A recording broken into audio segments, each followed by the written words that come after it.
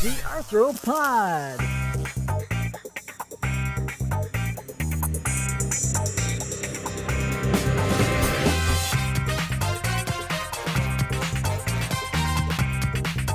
The Arthro-Pod is the home for the wonderful, weird, wacky world of insects.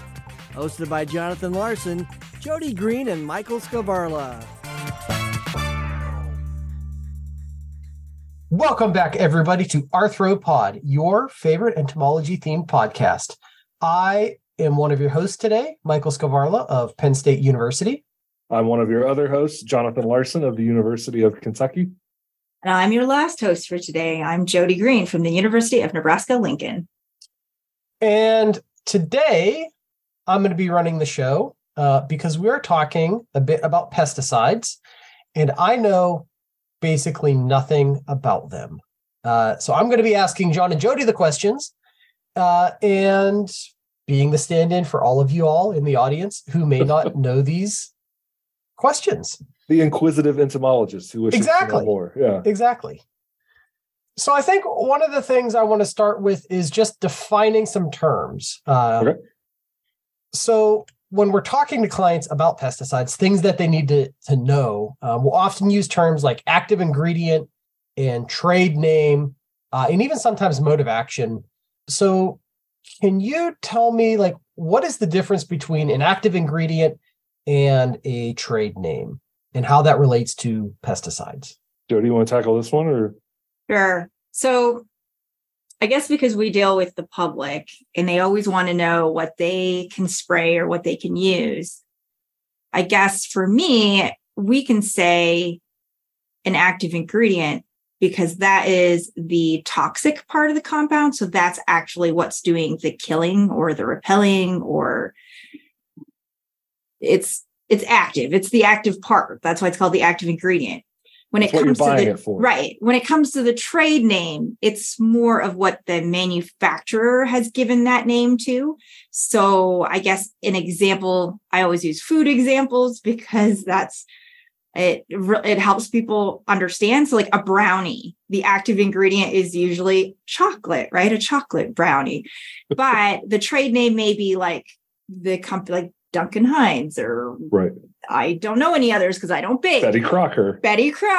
So when you're like, oh, that's a brownie. So if you're on the level that I guess we can say what the active ingredient is because they work in different ways and they'll function in different ways. But that trade name can be who labels that. And that's going to be the manufacturer. And that's what people would buy at the store. Like they're familiar with these brand names. All those trade names, they're proprietary. And if people ever wonder why entomologists or extension people talk about active ingredients, it's because things change. 7 is a great example, right, Jody? Right. Most people think 7, they relate that 7 dust to carbaryl. And today, that 7 dust is no longer carbaryl. The active ingredient is it bifenthrin or cypermethrin? Yes. Okay. No, it was fast. I just was actually, one of the reasons I was interested in doing this today is I was just trying to buy some stuff for squash vine borer control in my garden. And 7 now has 3 different things that are kind of like in the Lowe's or Home Depot pesticide section. And they all have 3 different pyrethroids in them. The dust is bifenthrin. And then there was a liquid and a ready to use. These are different formulations, which we can talk about later. But they had different pyrethroids, bifenthrin, cypermethrin, and cyhalothrin. And I was like, if you just were like, I've used 7 for 40 years, you wouldn't know that you were like completely changing what you've been using if you didn't go through and read and see what that active ingredient is. So these proprietary things, they rely on brand recognition, and sometimes they'll change the active ingredient. They usually make a big deal about it, but not everybody is, on the pesticide news wire looking for that information. Right. I guess it's like if you think about Tylenol, like we know Tylenol as acetaminophen. So the acetaminophen would be that active ingredient. And whereas what's ibuprofen? Ibuprofen, yeah. That's another active ingredient, but there's other trade names of ibuprofen. Is it like, I don't know my drugs either. Sorry. I don't know. I always buy the generic, so it's just called acetaminophen and ibuprofen. Yeah, but But it's important because when you're dosing like yourself or children, some are processed in different parts of the body and they have to be every 4 hours and these, so it's important to, no matter what you do, whether it's drugs or pesticide, food, read the label. Yes, you have to read the label. The label is associated with that trade name and that active ingredient to an extent. If you look at the label, you'll notice that when you buy something, it is not going to be 100%. My example will be imidacloprid for a lot of what we talked about today. So if you buy a jug of Merit 2F, it will not be 100% imidacloprid. There will be another percentage listed that are the inactive ingredients. Those can be like adjuvants and stickers and spreaders, all kinds of stuff that help the insecticide, I should say, to work. And then the trade names. The other thing that gets kind of tricky is, like, if you're talking about imidacloprid, depending on what you're trying to do, the trade names could be wildly different. So we have people that come to us sometimes and they're like, well, I have this product and it's for corn, and you told me to spray the same active ingredient, but I want to treat grass, and they want to know if they can just use it. And usually no, the label won't allow for that. And the trade names will be different for different like ag sectors or different uses. So if we stick with imidacloprid, you could buy it as Merit, you could buy it as Imidapro, it is Adonis, Advantis, and then also Bayer Advanced Complete Insect Killer, I think is still imidacloprid. So all of those have wildly different uses. Advantis is for dogs. You couldn't just go buy Imidapro and spray your dog with it. It's not formulated for that, whereas Advantis is. So we're trying to like lay the foundation here for helping people to understand what it is they're looking for and buying, I guess, if they're going to spray. So you mentioned a couple things, and I think we're going to get to them all. But what is an adjuvant? So you mentioned that there are other things in the formulation that can help it do different things. You mentioned stickers, maybe. I don't know any of these words. What are they, and what do they do? They just make it more effective in the area that you're applying them. So if you want to spray it to a plant, you're going to want it to stick better. And so you'll have to have some kind of additive. So when it comes to the active ingredient on the label, it will have like the active ingredient, and then it may have like inert ingredients, which may be those things. So they're there to help the product work better, basically. And the ratio that they're in there with is specific. If you look around like INPIC, National Pesticide Information Center, they will talk about adjuvants also as surfactants. A lot of adjuvants are surfactants. So they're surface acting agents or wetter spreaders, basically. They make the droplets that we spray out sort of flatten and go along so they can penetrate the leaf. Other adjuvants, they're there to help the product stick to the plant so you get more rain fastness. So if it rains, your product doesn't just wash off into the grass. It may penetrate the waxy layer of a leaf or the insect. It may actually help with application. You may have an adjuvant that's in there that makes sure the product doesn't foam when you add water. So it suppresses that foaming action so you can actually measure and spray what you want to do. There's lots of different adjuvants out there. They're just additives that help the product to work. And sometimes there's things called synergists, which also just make that active ingredient better. And so that's that proprietary thing. It's like the whole back to brownies. Sometimes you have a special ingredient. You don't have to really declare that. Maybe it's peanuts, maybe it's this, and that's specific to that brand, but they do have to declare like the percentage of that active ingredient and the percentage of inert ingredients, which may include those other things that help enhance the activity and the killing power. I like this brownie example. I'm trying to figure out how to work in a cosmic brownie joke. So another thing that you mentioned were pyrethroids and different classes of active ingredients. I guess, can you give some examples of what those classes might be and how they're different and why that's important when we're talking about pesticides? Yeah, I think I can do that. When we talk about chemical classes, it's basically a family. Like Mike, you think of things in terms of taxonomy. This would probably be kind of at the family level, taxonomically speaking, where you have a group of related things that are similar in some way. In the case of insecticides, the active ingredient will be part of this chemical class. So if I stick with imidacloprid, which I've used as my example compound, it is a part of the neonicotinoid chemical class. And classes are grouped together mainly by their mode of action, which we'll probably talk about right after this, which is the way that they kill the insect. So they will be grouped together by something that we call the IRAC number, which is the Insecticide Resistance Action Committee, I think. Is that what that stands for, Jody? Yeah, Action Committee.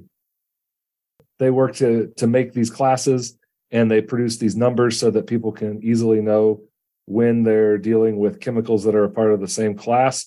And the reason that's important is because if you continually use the same class of insecticide against the same types of pests, you will eventually breed for resistance, which we might get into more in the future here in the episode. But it means that you've put so much pressure on them, they've evolved the ability to not be killed by the product anymore. So you got to switch it up between the classes. So to stick with your imidacloprid example, if I spray my fields with imidacloprid, which is a neonicotinoid, and start seeing resistance, and I try switching to another neonicotinoid, they're also going to be resistant to that new chemical because it's closely related, in Right. chemical structure, mode of action, that kind of stuff, to Exactly the original imidacloprid. Right. They'll be either almost identical in chemical structure, but most importantly, they will have the same mode of action. They will work on the same part of the insect's nervous system.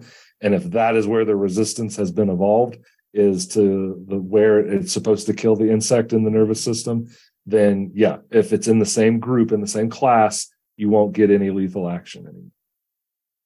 How many chemical classes are there? And is this something that we found them all? Or are we still discovering new insecticide classes? A little more information about that. I will say that if you go by the IRAC numbers, they're up to 36 in terms of numbers that you'll see, but not all of the numbers in between 1 and 36 are represented. For example, for some reason, there's not a group 35. Maybe there once was and it's gone now, but that's kind of where we're at right now. Maybe it's been pushed into another group, but I would say we're still finding new ones.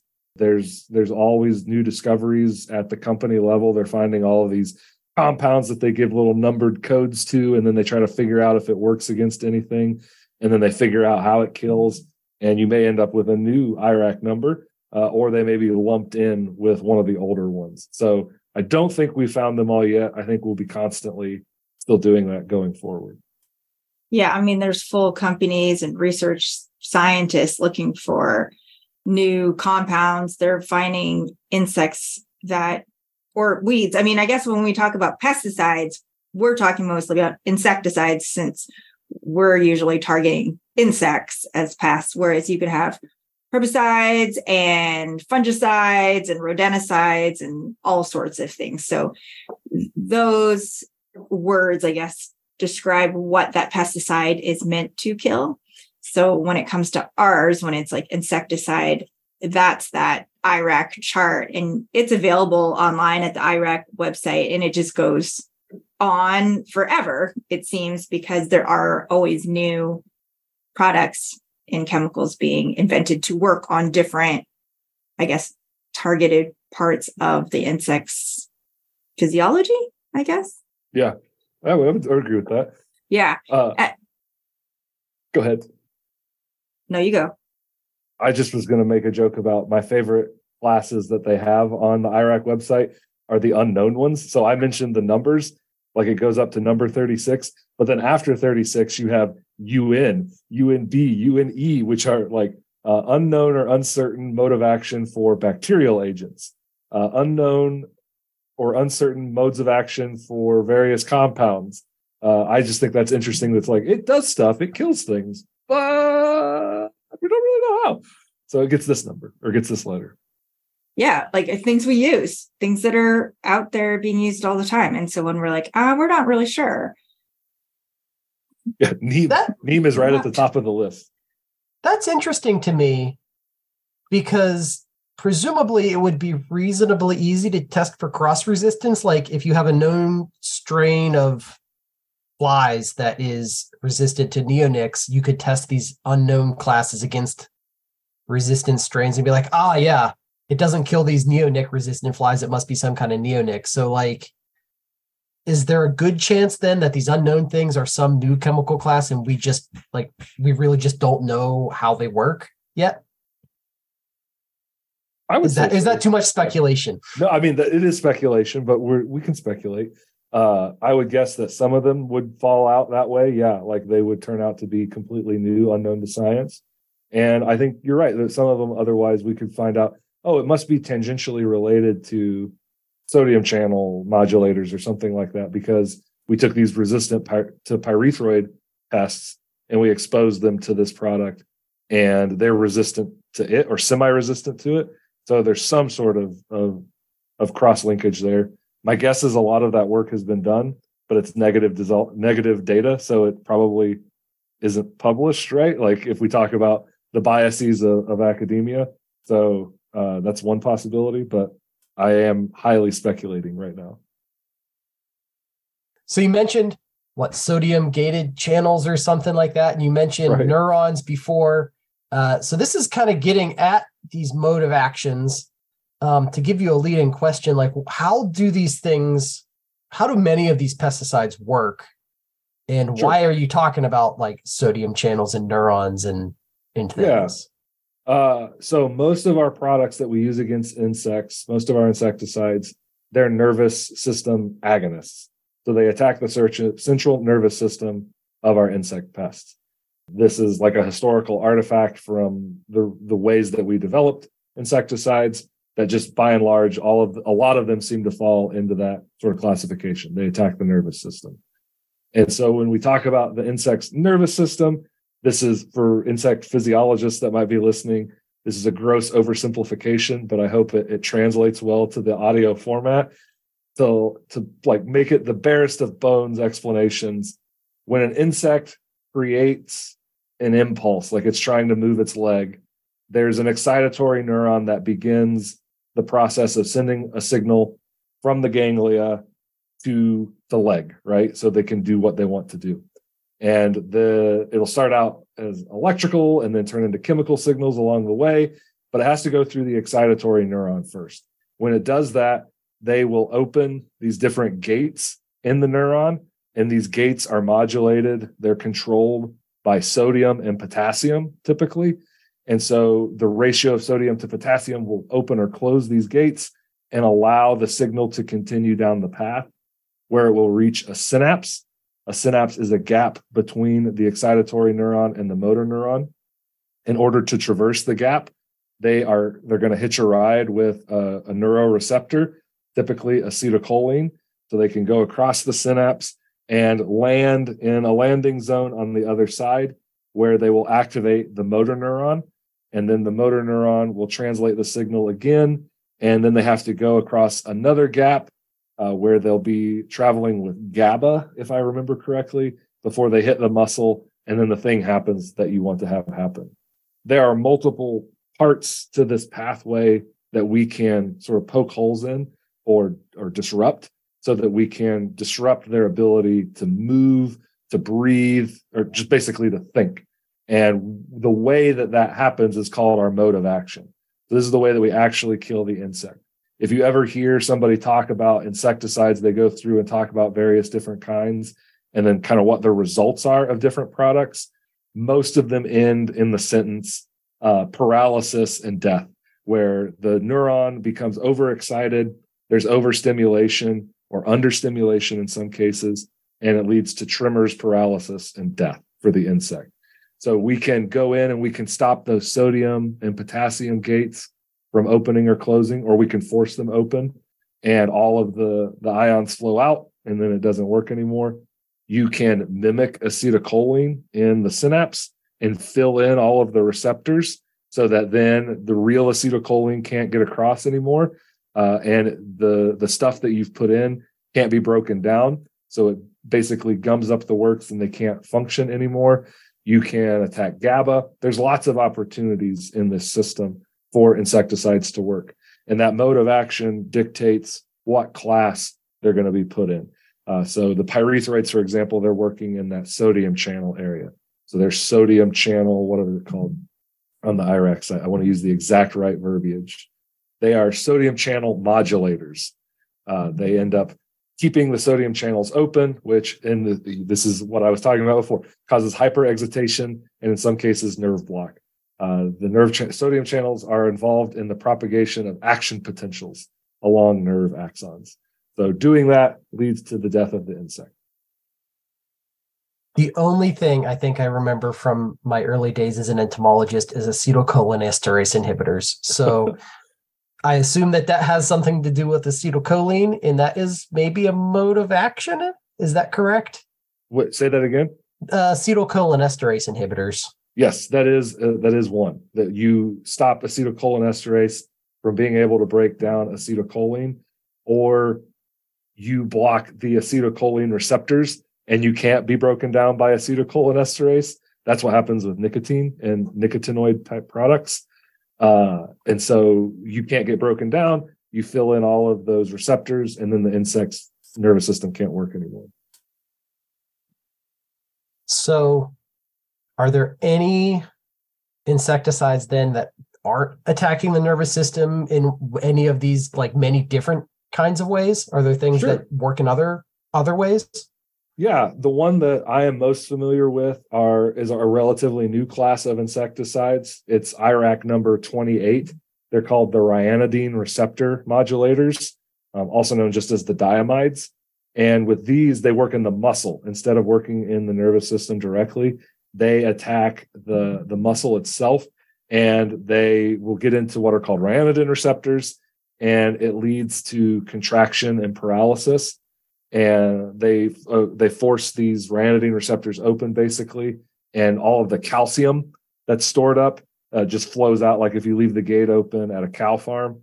And so all of that leaves, and you lose that action potential, and the muscles just sort of spasm to death. It's like a deadly body-wide Charlie horse, is what I was told once upon a time. So it's a little different than the nervous system, but no less gruesome for the insect, perhaps. And then what about something like BT? BT is a good one too. Jody, I've been talking for a while. Do you want to jump in on BT, or is that one that you don't care much for? Well, it depends. We do recommend BT a lot for caterpillars and mosquitoes, but Bacillus thuringiensis is a bacteria, so people like it because it's naturally occurring, so biorational. Did you want to talk about what a biorational is? Sure. Well, let's. How does BT work first, and then let's talk about biorational versus. It disrupts the midgut, so that has to do with a different part of the body, and not so much like the nervous system, but the guts of the insect.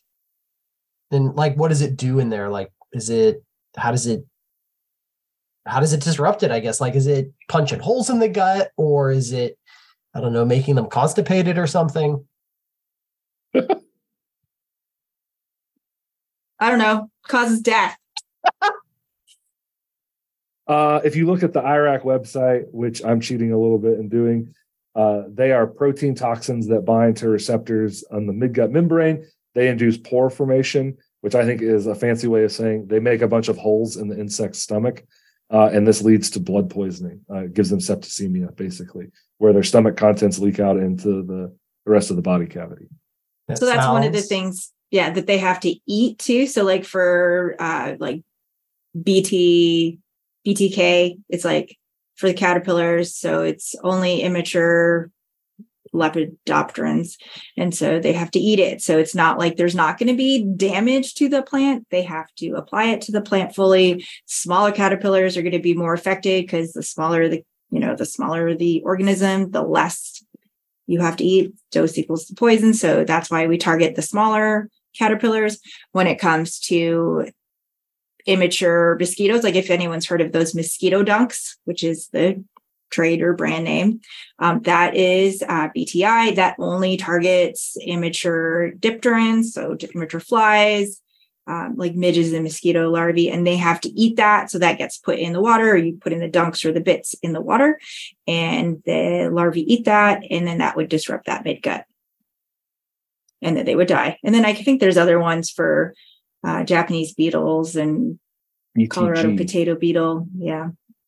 So that brings up, we'll get to biorational, I think, in a second. But before we started recording, Jody, you mentioned something like you're kind of in your line of work when you're talking to clients about pesticides to use, you're less interested or less worried about things like mode of action and what part of the neuron or whatever they're attacking, and more concerned about how the pesticides are applied, how the insects are coming in contact with them, because that's often what clients will mess up. So can you kind of go, like, let's transition away from the modes of action into, like you mentioned, BT has to be applied and things have to eat it to get affected because it's a midgut hole puncher. Yeah, like I can understand why, Jonathan knows all of these things with the research and the people that you need to communicate with me, because I'm mostly dealing with homeowners. They don't really care if I start talking about acetylcholine and stuff. They'll just be like, I don't know what you're talking about. Like, is that going to kill my dog? Is that harmful to me? And that's all they need to know.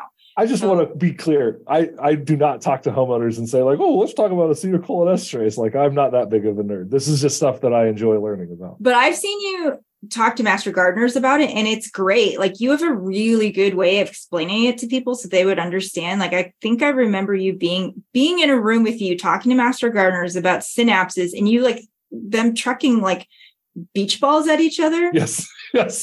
You should explain that. And because like for me, like a visual learner, like, okay, I understand, like, this is what's happening and this is how things get out of control. And that's what's happening in an insect's body. And if we don't have certain receptors in our body as humans or mammals, then it's going to be a lot safer for non-targets, right? So, and that's why I think when it comes to BT, we do a lot of, I guess, promoting of something that's going to be less harmful to non-targets, because here people want to protect their gardens, but they also want to protect the pollinators. And so when it comes to something very targeted, BT is one of those products. What Mike was saying about formulations, I think it's when people bring me a container and they're like, this is what I've used on this bug. Here's where I used it. I'm like, yeah, that's not going to work, because this is it needs to be eaten for it to work. It needs to be, this is a contact spray. So you need to actually spray it on that insect. So, if you have something that has no residual, so it's not going to leave any product there to be walked over, and it's just a contact formulation, or that's how it's going to work, then it doesn't matter how much they put there, and it doesn't matter where they put it if they're not going to contact the target pest, right? So for me, it's a lot of what's going to be the most effective in minimizing the damage to your plant. So it really has to do with timing and like placement. So it's those, I guess, really thinking about what product you're using and how it actually works physically, I think, where it is, not like maybe in the insect body. No, I absolutely vibe with what you're saying. Like when we talk about formulations with people or how to get the product out, that's very important. Like, I know it seems academic when you try to tell somebody, well, no, you can't spray a liquid for that pest because it's behavior, it's biology. It's just never going to interact with what you're putting out. Or if you're fogging for it, like, it's just not going to be effective. We have contact products where if they touch it, they absorb it, they die. We have others that they eat and then they die. And within each of those categories, you can get a lot of variability as well. For example, eating, you can do BT, you could do a systemic product, which is a non-biorational perhaps, or a different kind of product. Like there's all these different ways that we can actually get the insecticide where it needs to be, so it kills the most bad bugs, and it's contained away from things that you don't want to harm. That's what these formulations really are all about. Systemic in particular, a liquid systemic insecticide that you apply to the soil or that you apply to leaves or bark, so it's translaminar or whatever, it crosses those barriers and gets into the plant and is spread around that way. That means it's concentrated in the thing that you want to protect, and it's not just out in the environment. If you had just gone out and sprayed a contact product all over that tree, anything that touches that tree is going to die. Any insect that touches that tree is going to die. So that's why we hit on those formulations. And yeah, I think it's more important than talking about the acetylcholinesterase stuff. But it's all sort of background information to understand how these formulations work. Right. So when things have to be like a stomach poison or they have to be consumed, there is something going on inside the insect body, but you need to get it into their body. So how do you do that? Right. So even when we talk about toxic baits, there's going to be a variety of active ingredients in those baits. But I guess in terms of those inner ingredients, it's got to be something that that particular target insect is going to want to eat, that tastes good, that's palatable, and that can carry on. Like sometimes in social insects, it's got to be slow acting so it can, go through the colony. Right. And that's why with ants. Yeah, I was going to say ants from your world. Everyone's like, I put out ant bait. Why are they still alive? I'm like, what have you been doing when you see the ants? Or like smashing them. I'm like, well, then you're not really using that insecticide the way it's intended, right? So it's like you're feeding them and they're taking it back to the others.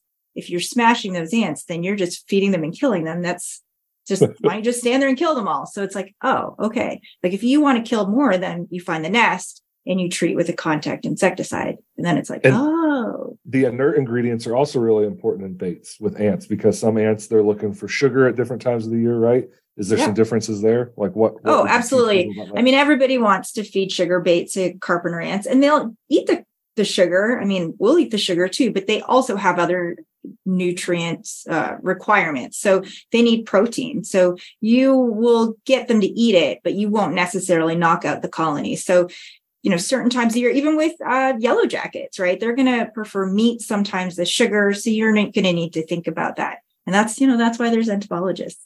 Right. That's why we know what those inactive ingredients are. Right. So I guess for me with ant baits, I tell clients that too. And I always tell them, like, before you give up on ant baits, try 2 or 3 different brands and products, because you don't know like what the ants are going to be interested in necessarily, if it's proteins or sugars or whatever. Mm-hmm. Do they list on ant bait stations, like, this is a protein bait, this is a sugar bait? Like, do you just have to know that? Or is there somewhere, because I've never been able to find it, like, I'll send you my list. Okay. Well, I read a lot of labels, but a lot of times they're going to be like liquid sugar bait. If there's one that says dual action, usually that one's got a little bit of protein. And I've talked to some of the people at, the Department of Ag, and unless it says like it is illegal to mix this bait with something else, sometimes you would be able to mix it with a little bit of peanut butter for an oil, because there are grease feeding ants, or you can mix it with a little bit of like apple jelly or something like that to make it more attractive to those, I wouldn't necessarily like sit around and formulate your own things in your lab. But if you've got a bait and it's primarily sugar, and you know that, let's say the ants in your house are eating them, you can put a little bit of oil to see if they'll take that or make it, I guess, go through the colony faster. But so the label will say what ants it is for. Usually it'll say for household ants, and household ants do not include carpenter ants, I think pharaoh ants, and red imported fire ants. So it will say on there what it excludes. And you just have to remind people that household ants are not, carpenter ants. I don't know. I think I just heard you say take taro and put a bunch of Slim Jims in a NutriBullet and then blend it all together and put it out as a meat paste to kill my ants. Well, there is no meat formulation for baits, but I wrote to somebody, either in someone in Nebraska about formulations and things like that. And they like, is it illegal? And they said it's not, unless on the label it says like not to be combined with other things. No post-production mixing. Yeah. Okay. So this get us back on track, Mike. No, this is great. But I do want to get back to this idea of biorational versus not biorational. What does that mean? And how does that relate to another term that maybe we should define, IPM? And how does all of that relate back to things like mode of action? So let's start with biorational versus not biorational first. Biorational to me also kind of falls in with, I guess, like reduced risk. It's this idea of types of pesticides that inherently pose less hazard to humans, wildlife, non-target insects. They pose less of a hazard to groundwater, and they are still successful as pest control items, as insecticides. Am I on the right track, Jody? Yes. Yeah. Because that's different than organic. It's different than organic, and natural. It's different than synthetic. Like a biorational or a reduced risk pesticide can be synthetic. It doesn't necessarily inherently have to be organic. It's all verbiage that kind of rings down through the ages because, we've talked about the history of pesticides on this show. You start with the organochlorines and the organophosphates. These were long-lasting, highly toxic products like DDT. And then we made this huge swing in the other direction. They had to be highly toxic. You want to kill everything that we want to kill, but it can't last very long. It's got to burn up quick in the sun or in water. So you got to get away from having it last for 100 years. That's where you start to see things like the carbamates come in. And then it's like, well, actually, that's not great either because we're making like a dozen applications a year for the same pest with the same type of insecticide. We got to do something different. And so in the 90s, you see reduced risk pop up. There's legislation, I think, in the Clinton administration era that starts to put forth, okay, like products that are registered with the EPA as insecticides, as pesticides, actually, that's when there's this list that we talk about. The reduced risk to human health, reduced risk to fish, birds, and beneficial insects, low risk for ground and surface water pollution, a low use rate, so that the amount of active ingredient you put out in a given application is lower than in the past. And we've hit those goals. You used to put out pounds of active ingredient per acre, whereas now you're talking about grams in some cases, and then low pesticide resistance potential. It's this push to make them less hazardous to the world, basically. I feel like you're coming for my Paris green. Yes, I want your Paris green, boy. So biorational is just more of this concept then of like it kills the targeted insects more, but hurts other things less. If we were to like summarize it, maybe. Right. And I think when it comes to IPM or integrated pest management, which is like my whole life, it's really, we're not against pesticide. It's just, insecticides can be part of an integrated pest management program. It's just one of those things where you have to really think judicially, and is this the right product to use in the right place? Is this the right timing? And is this going to be the lowest toxicity to the non-targets? So yeah, that's that reduced risk part. The biorational part, that's where you can start talking about like botanicals, microbials, and minerals, where they're biological. Yeah, well, let's talk about those ones, right? Like, so botanicals, that's like made out of plants. Right. It's an oil, usually that's squeezed from a neem seed or garlic, even capsaicin, these things. So that's usually an oil that's maybe mixed together with canola or vegetable oil further so that it will actually stick to the plant when you apply it. In like certain types or groups of insects that feed a specific way with a mouth part or whatever, they're going to be more susceptible to different like biorational products, right? Like, right. So it's not like, this is like, which also leads back to understanding in identifying what your pest is, right? Like you see something eating something and you're like, I'm going to spray with this. Like when it comes to biorationals, you have to figure out what's feeding there, what your pest is, what that is, plant wise or whatnot, and then make those decisions. Yes. If you don't know what you're treating, you don't know what botanical to get, you don't know what synthetic to get, no matter what you're doing. To complete the loop on Mike's kind of biorational thing, there are microbial products. That's BT technically would fall into that category, as would spinosad. You could even go, those are bacteria, but then we have fungi that can fall into that category, like Bavaria bassiana. Those are all biorational. And then minerals, that's a different group. You would be talking about something like kaolin clay, I would say, which is a mineral-based product that you would apply like to apples, and it cuts down on feeding. So it's technically an insecticide. You can have synthetic biorationals. The most famous group would be the insect growth regulators. They're biorational because it feels so squishy to just be like, it's very specific. It's only going to impact these insects that we want to target. So reduced risk and biorational, there is some separation there, but biorationals are reduced risk, if that makes sense. So I don't want to sound like we're just completely using circular logic here, but like it is all kind of connected.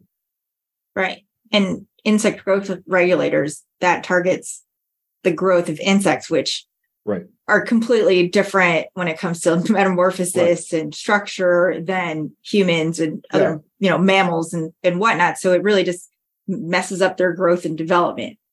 In that a lot, they do that with, cockroaches and termites a lot, add in an IGR in some of their cockroach treatments, and it pretty much like messes up that insect.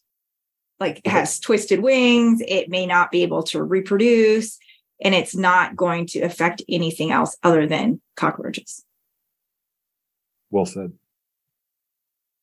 Do you feel illuminated about insecticides, Mike? I do. So I think then the last question I have, unless you guys have other things you'd like to talk about, is can you talk about how we kind of incorporate everything we've talked about here when we're talking to clients? Like a client has aphids on a plant in their garden. How do we want to incorporate IPM in this idea of reduced risk pesticides, but sometimes they don't work. So maybe we need to use a broader spectrum pesticide after that. Like, how would you lead a client through like controlling an insect pest like that in a stepwise way through like different insecticide classes to get the best efficacy? Ooh. Does that question make sense? Yeah. Can I go first, Jody? Yes. So you mentioned IPM in this, and I want to couch it in that because the reason that we push IPM or PAMs, whatever you want to call it nowadays, prevention, avoidance, monitoring and suppression, rather than integrated pest management. I've never even heard PAMs. Oh, PAMs is the new hotness, I think. So maybe we could do a PAMs episode in the future. But when we talk about those things and we talk about these biorational or reduced risk products, and then you say, oh, well, I heard that they don't work as well because you got to get them when they're young or whatever. Yeah, like that's inherently part of this argument that we need to be monitoring more and be more prepared. Otherwise, it is a spray and pray with a higher level of toxicity product, more hazardous product potentially that you have to use to get the bigger bugs. So if you want to start using these biorational things, it has to be couched in IPM. You have to be prepared to monitor, to catch the populations at their lowest when they're just starting to ramp up, and then you wipe them out with a biorational or come close to wiping them out. And I never try to promise complete control. But like, if you want to use these things, you do have to put in a little more work beforehand, but it saves you money and headache in the long run. As for like picking an insecticide, I think Jody does a really great job with that when she talks to clients. So I kind of wanted to let her discuss her process. So like, what are your aphids on, and how many, what are you seeing? If they're seeing things like lacewing eggs or lady beetles and syrphid fly, like other things, or they send me a picture and there are aphid mummies, then I know there's predators there. And so we want to make sure that those natural enemies are conserved. So the first thing is usually like a blast of the hose. You're going to spray those aphids off, they'll fall down. Oftentimes they're going to come back because that's what they do. If you leave a couple aphids on there, they reproduce without mating. So they'll come back. But like what Jonathan said, like it's something that you have to continuously do. You're not using, I guess, like a chemical, but you are spraying this plant down, every couple days. If that's not something that works for them, they can use an insecticidal soap. And this is very different than like taking your dish soap or your dishwasher soap and spraying things all over your plant. We don't recommend those kind of things because that could be toxic to the plant and won't really help. When we talk about like hand picking certain things, you wouldn't do that with aphids necessarily because they're so small, but we say like dump them or drop them into a soapy water. And that's different than taking soapy water and spraying it all over your plants. So the insecticidal soap, that's a contact insecticide, but it's, potassium salts of fatty acids. So that is going to be sprayed directly onto those aphids to disrupt their cell membranes. And that's basically how, I guess, that mode of action works for them. But it's not going to be something that's going to affect some of those predators there. And that's something that they would want to repeat weekly or biweekly. So again, you're not using those, I guess, more toxic chemicals to other insects and organisms there, but it is going to take more than one application. It's not, something that you just see and spray and that goes away. After that, I would cut some of those.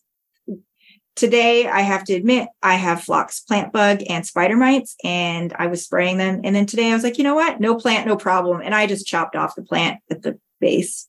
It'll grow back. Yeah. I was like, it'll come back later and it'll come back without bugs. Sometimes timing has a lot to do with it. So, maybe the phlox plant bugs will die in a few weeks and my phlox will come back and be okay. It won't be as hot maybe. And then I won't have as many spider mites, maybe I'll do a better watering job. So I guess PAMs or IPM, like it really has to do with preventing those. So, making those populations not as damaging. And a lot of times people worry about aphids, I guess, on milkweed because they think it's going to disrupt the monarchs. And if you've got enough milkweed for everybody, then it's not going to be such a big deal.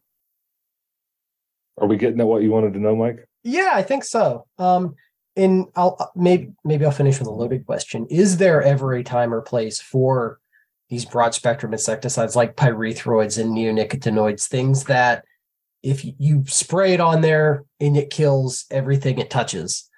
Is there a time to use that in an IPM way? I think that's a great question. And it gets at sort of a misconception that people have of IPM, where IPM means that insecticides are inherently the last line of defense or that they should be as limited as possible. That's not necessarily what we mean with IPM. There are situations where an insecticide, that's the only option you have, particularly with an invasive pest. You don't have a lot of alternatives, especially in the initial invasion. Think of emerald ash borer. Like we were looking for chemistry because there wasn't biological control available. There weren't all these other methods that we could use. So yeah, that's your sort of that's your only recourse is to use an insecticidal compound. So it's not the case in every situation, but it is in many of them. And it may be the best for your situation. If you're a grower and you have to guarantee a certain level of income, if you're a manager of a golf course and you are under pressure to produce a certain view of grass or certain, I guess like level of play on your golf course, otherwise you lose your job. Like there's different situations and there's different things that are going to result from that in terms of insecticidal use. So yes, ultimately, sometimes insecticides are the best, but it's good to think through all of the things that Jody mentioned. It's a situational situation where, things could be different year to year. I guess that what we get caught up in culturally is a calendar-based approach. I go out every June and I put this down and I don't see these bugs. And you don't even know if you had those bugs. You don't know if you had those bugs 10 years ago and they would have gone away anyway. It's why it's an annual thing that you reassess these kinds of things and you take it case by case. And when it comes to neonicotinoids and honeybees or bees that are foraging, there are ways and places and timing that will minimize injury to non-targets. So like the time of day where you're treating, what you're treating, make sure you're not treating any blooms, morning, evening, before. So, I mean, it really has to do with exposure. So if the non-targets are going to be in that area, you don't want them to be exposed. This is why when there's little signs on people's yards that say, keep off the yard, the lawn for this many hours, that is to reduce exposure to non-targets. And, unfortunately, bees and other birds and things like that won't be able to read that. So we need to make sure that we try our best to minimize that exposure to those non-targets. And if we're sticking with kind of the neonic and honeybee thing, I would point out that you can talk about neonics and then you can talk about neonics. You can talk about them individually. Like if you have a pest problem, if you're dealing with aphids, and neonics are your best option for a systemic control of aphid populations in your crop, you have choices. You can pick imidacloprid, clothianidin, thiamethoxam, or acetamiprid. Like these are the active ingredients that make up that class. And they're usually talked about very specifically in recommendations.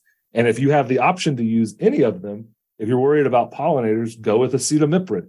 It is inherently less toxic to the bees, just based on its chemical structure within the greater neonicotinoids. And that gets at kind of like hazard and risk, which I know Jody talks about a lot with pesticide safety, because people are a part of this as well. There is a risk to you being exposed to these products during application, and then to people that may come through and use that area following.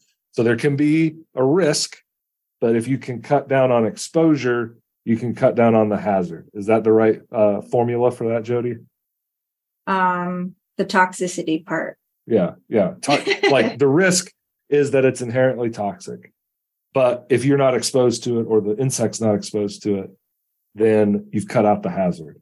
You can also pick things that are inherently less risky or less toxic and lower the overall hazard as well. Right. And you always want to follow the label. And I think a lot of times, especially with people with gardens, they want to know what they can apply on something they're going to eat. So a lot of times, like, are you going to eat this? Is this edible?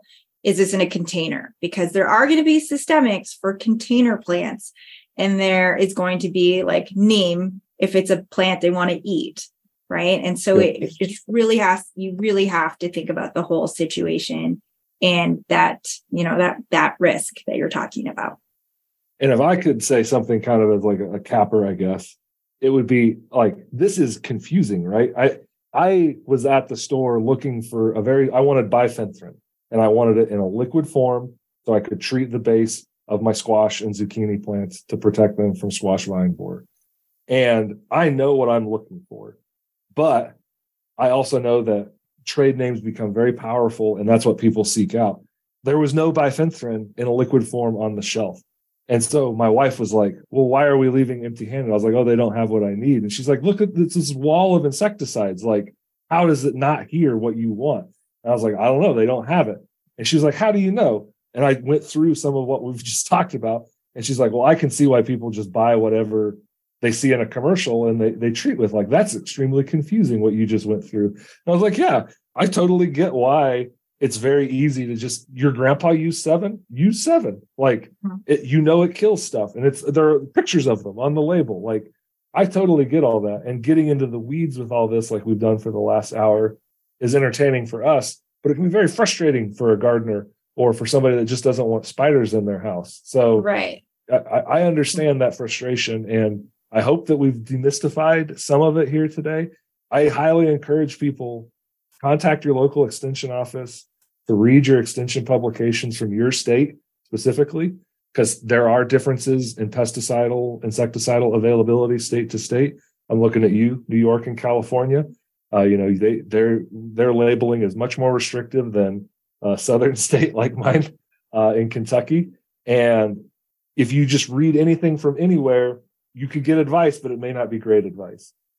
You'll see a lot of extension pubs that they cheat and they'll say, contact your local office for more information so they don't have to update it. I think I've said on the show before, I think they should have extension jail for 1,000 years when they do that. But I hate it. Is a person that does extension, I'm like, who doesn't know pesticides? Right. Like, I know extension publications are often really good sources of information. And then I'm like, I need to know what to tell this client. And I get to that and I'm like, you did not tell me what I need to know. So you just said that there are insecticides. Like, yeah. So find those resources, trust your local county offices and reach out to them. They'll know who to contact or they know the answer automatically.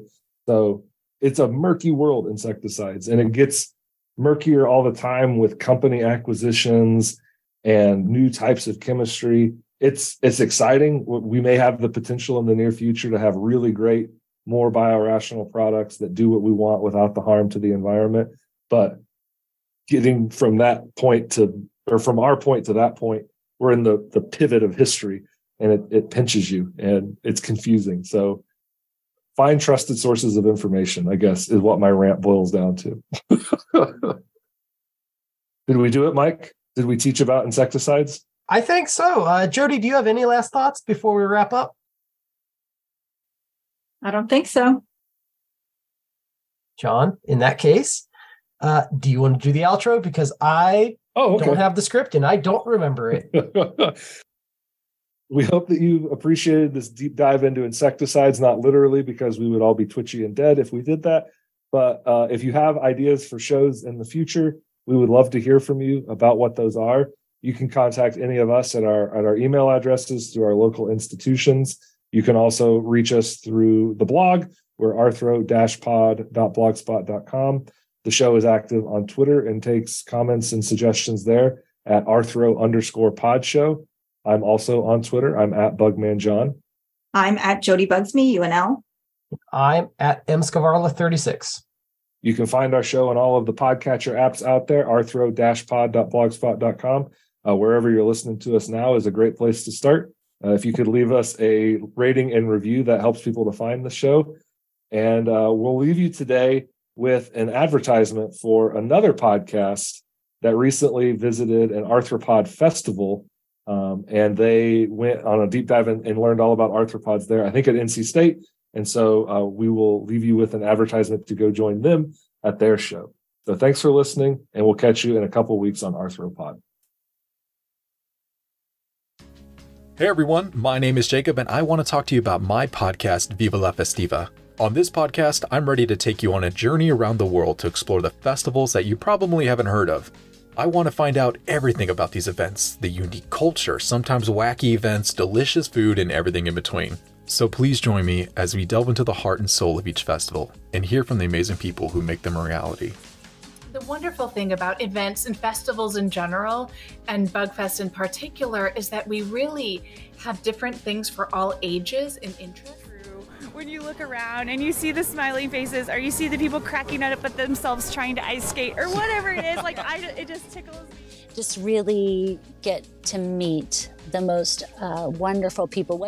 Now you might be asking, what makes a festival a festival? Well, my metric will be an event that is celebrated annually and has some sort of cultural significance to a place where it's held. I personally think a festival is a great way to get a feel of a region, almost a snapshot of the local culture. And I'm really excited to learn about as many as possible.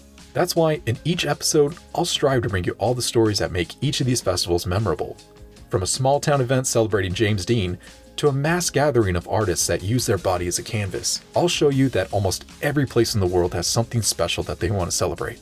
With that, I hope to see you join me. Be sure to follow the show on Viva la Festiva on Apple Podcasts or Spotify to not miss a single adventure. Adios.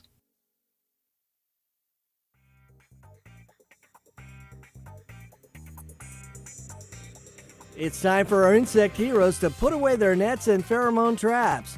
Join us next time, same bug time, same bug channel, as the Arthro-Pod gang make the world safe from poor insect podcasts. Until then, keep on bugging.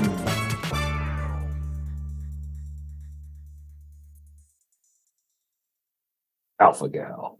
She's the number one gal.